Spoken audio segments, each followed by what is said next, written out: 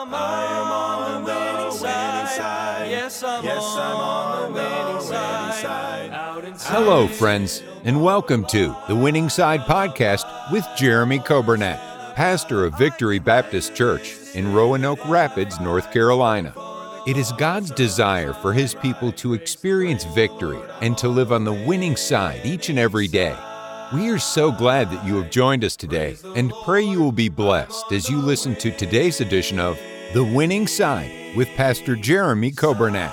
Thank you for joining us today. It is Thursday, January 25th, and I hope you're having a great day. We are glad to be with you on the radio, 95.9 FM, also on the radio app, which is our online station. And then those that are joining us today on the podcast, we welcome you. Those who are tuning in on Facebook and or YouTube, we're glad to have you. Both of those videos, of course, we can do video and audio on those, but both of those are good. I think one of the added benefits of Facebook is that you can comment. And of course, I like to try to look at those during the song. I try not to look at those when I'm talking or when I'm giving the lesson because I'm afraid I'll be too easily distracted. I don't know if that ever happens to you, but it's hard for me to do two things at one time. My wife can do many things at one time. I cannot. And so if I'm trying to do something else while she's talking to me, that's usually a problem. I need to stop what I'm doing and I need to listen. And so I'm trying on this broadcast, I'm trying to focus on you, the listener, so I don't get too distracted with other things. But we're so glad that you're with us today. And thank you for joining us on this Thursday. We had a great service last night. I told you about Brother Zach Campbell. He's one of our missionaries, and he's engaged to Michaela Oxidine, who is our school receptionist and our administrative assistant over there. And Brother Zach did a great job preaching last night. We're excited. Zach and Michaela are getting married in March, and they'll be serving the Lord with Brother Zach's ministry. It's a ministry to college campuses around the country. And he goes to these different college campuses, but specifically, he'll go to local churches and he'll help the church get a Bible study started on that local college campus so that that ministry can continue even when he's gone. And he does such a good job with that, and they've helped many churches get those on-campus ministries started. And what a mission field too. And you've heard it before. If you've got students or if you've got friends or family members that have been on our college campuses, we cannot forsake that group of people. We have got to reach our young people on our college campuses with the gospel. And so I'm excited for Brother Zach and Miss Michaela, and hope you pray for them. But we had a good service last night. We had yesterday, I was just telling Brother David, he's in here with me today. Brother Nathan stopped by a few minutes ago, and we had two of our students that trusted Christ as Savior yesterday afternoon at the school. So praise God for that. We had a young lady that got saved last night in our Master Club program. And so I thank God for all these things, and God is so good to us, and that's why we do what we do, to see folks come to know Christ as Savior. And then for those that are saved, we want to see them grow. First step is baptism. And then after you get baptized, we want to see you grow by being in your Bible reading and prayer, being a witness, coming to church, being involved, and seeing God help you in every area of life. And I'm thankful that we can live the Christian life. We talk about it on this broadcast. We want to live on the winning side. That's the victorious Christian life that God has planned for His people. And I hope this broadcast is a help and a blessing to you. I'm thankful for it, and I'm thankful for you tuning in. I want to say a happy birthday today to Miss Betty Babb. And Miss Betty, I thank the Lord for you and Brother Ronnie. You folks are a blessing, and we pray for you, and we thank the Lord for you and your faithfulness for all these years. And even now, as you both are dealing with some health issues, but we're thankful for your encouragement. We pray that God will bless you on your birthday.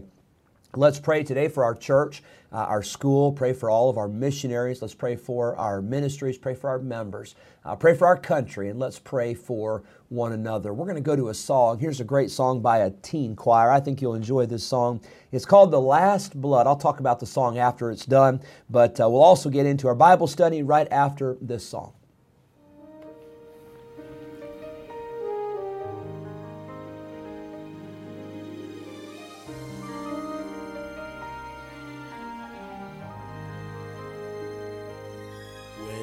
sinned in the garden, that sin Jehovah could not condone, and the blood shed of animals could not forever our sin atone. But the Son had compassion. He said, Father, I'll be your lamb. So once again, blood was shed as the soldiers nailed his hands.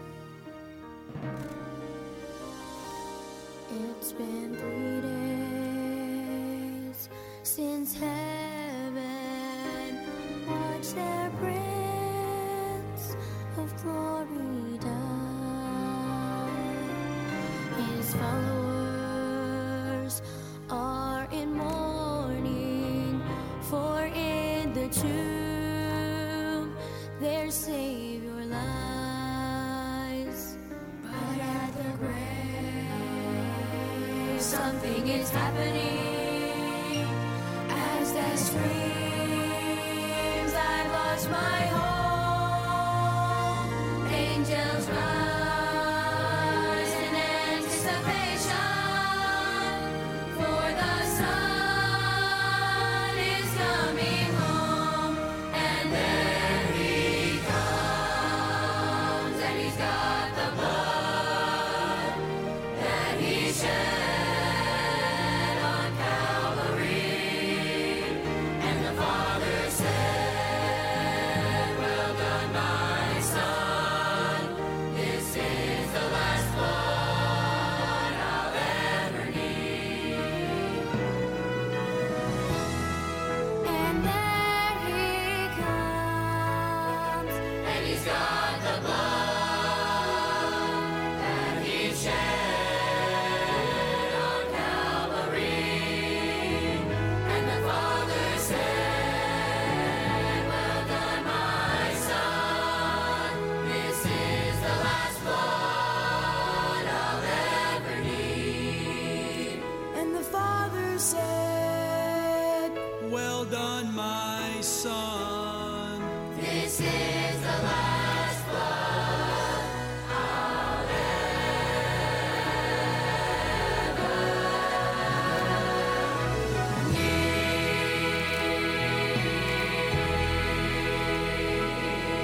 Hey man, I love that song, The Last Blood. And you know, I always try to, songs like that, I'll try to say a word about it. Kind of reminds me of that song, The Lighthouse, you know, that it's maybe hard for us to understand, you know, especially, you know, back in the day when those ships would come in along the coast and that lighthouse was the only thing that could get them in during a storm or during darkness or whatever. And we don't necessarily relate to that today, but yet that song is so powerful, especially when it says, you know, Jesus is the lighthouse from the rocks of sin and all that. But this song, The Last Blood, is so powerful because think about this for the children of Israel. All of those years, thousands of years, that they were under the Old Testament law that Moses gave with the sacrifices. By the way, the sacrifices go back before Moses. The sacrifices go back to Abraham. The sacrifices even go back to Adam and Eve in the garden where because of their sin, an animal had to be killed and then those animal skins were used as a covering for them for their sin. But think about all those years and all those animals and all those sacrifices and all those lambs that had to be brought to the temple year after year after year. And then finally, when Jesus Christ came on the scene, and John the Baptist prophetically said, "Behold the Lamb of God, which taketh away the sin of the world." And when Jesus shed his blood on the cross, that was the last blood that would ever have to be shed for sin. There's no more blood of animals, no more blood of bulls or of goats or of lambs. None of that is necessary because Jesus' blood is the blood that saves us from sin. And there is power in the blood. And I understand maybe today even we think, oh, that kind of sounds gruesome or that sounds whatever. And I understand all that. but that's what the Bible says, and I don't ever want to get away from that. We need to teach our children the importance of that. Jesus had to die. And not just die a natural death, or not just die a death of being strangled or what. No. It had to be a death where His blood was shed. And indeed, His blood was shed. And His blood cleanses us from all sin. I thank God for that great song. During the song, I saw a note, Brother Suit. Thank you for your comment. You and your wife are watching, and you made the comment. You said, praying for you, and you sound better today. Thank you for encouraging me. I feel better. I feel like I've got a little bit more of my voice back, and I appreciate that. When I first read the comment, I thought it said, you look better today. And boy, I was really getting swelled up with pride. But then I read it again, and it said, you sound better. So I appreciate that. Thank you, Judy, for tuning in and watching. Mrs. Reyes, thank you for watching. By the way, I mentioned yesterday that I thought it was warmer in Roanoke Rapids, North Carolina than it was in Santa Clara, California. My uncle Jim, who lives in Rockford, Illinois, he sent me a screenshot of Santa Clara. And I hate to say it, but for once, I think we had you beat yesterday. And again, today, it's just so warm and just so beautiful. It's a little rainy. I don't mean to make it sound like it's sunshine and, we're not like on the beach or anything in Hawaii. But I love this weather, and it's been such a blessing. Thank you so much for tuning in, Mrs. Reyes. And you said you love the song. I do too. That was such a blessing. That was a teen choir singing that song, The Last Blood. And that's the last blood we'll ever need.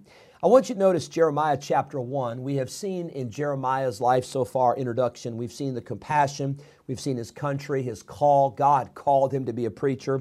And then we saw Jeremiah's concern. And then lastly, at least for today, I'll give you more thoughts tomorrow. But for today, we have seen his consolation. We saw yesterday that God is the one that sent Jeremiah.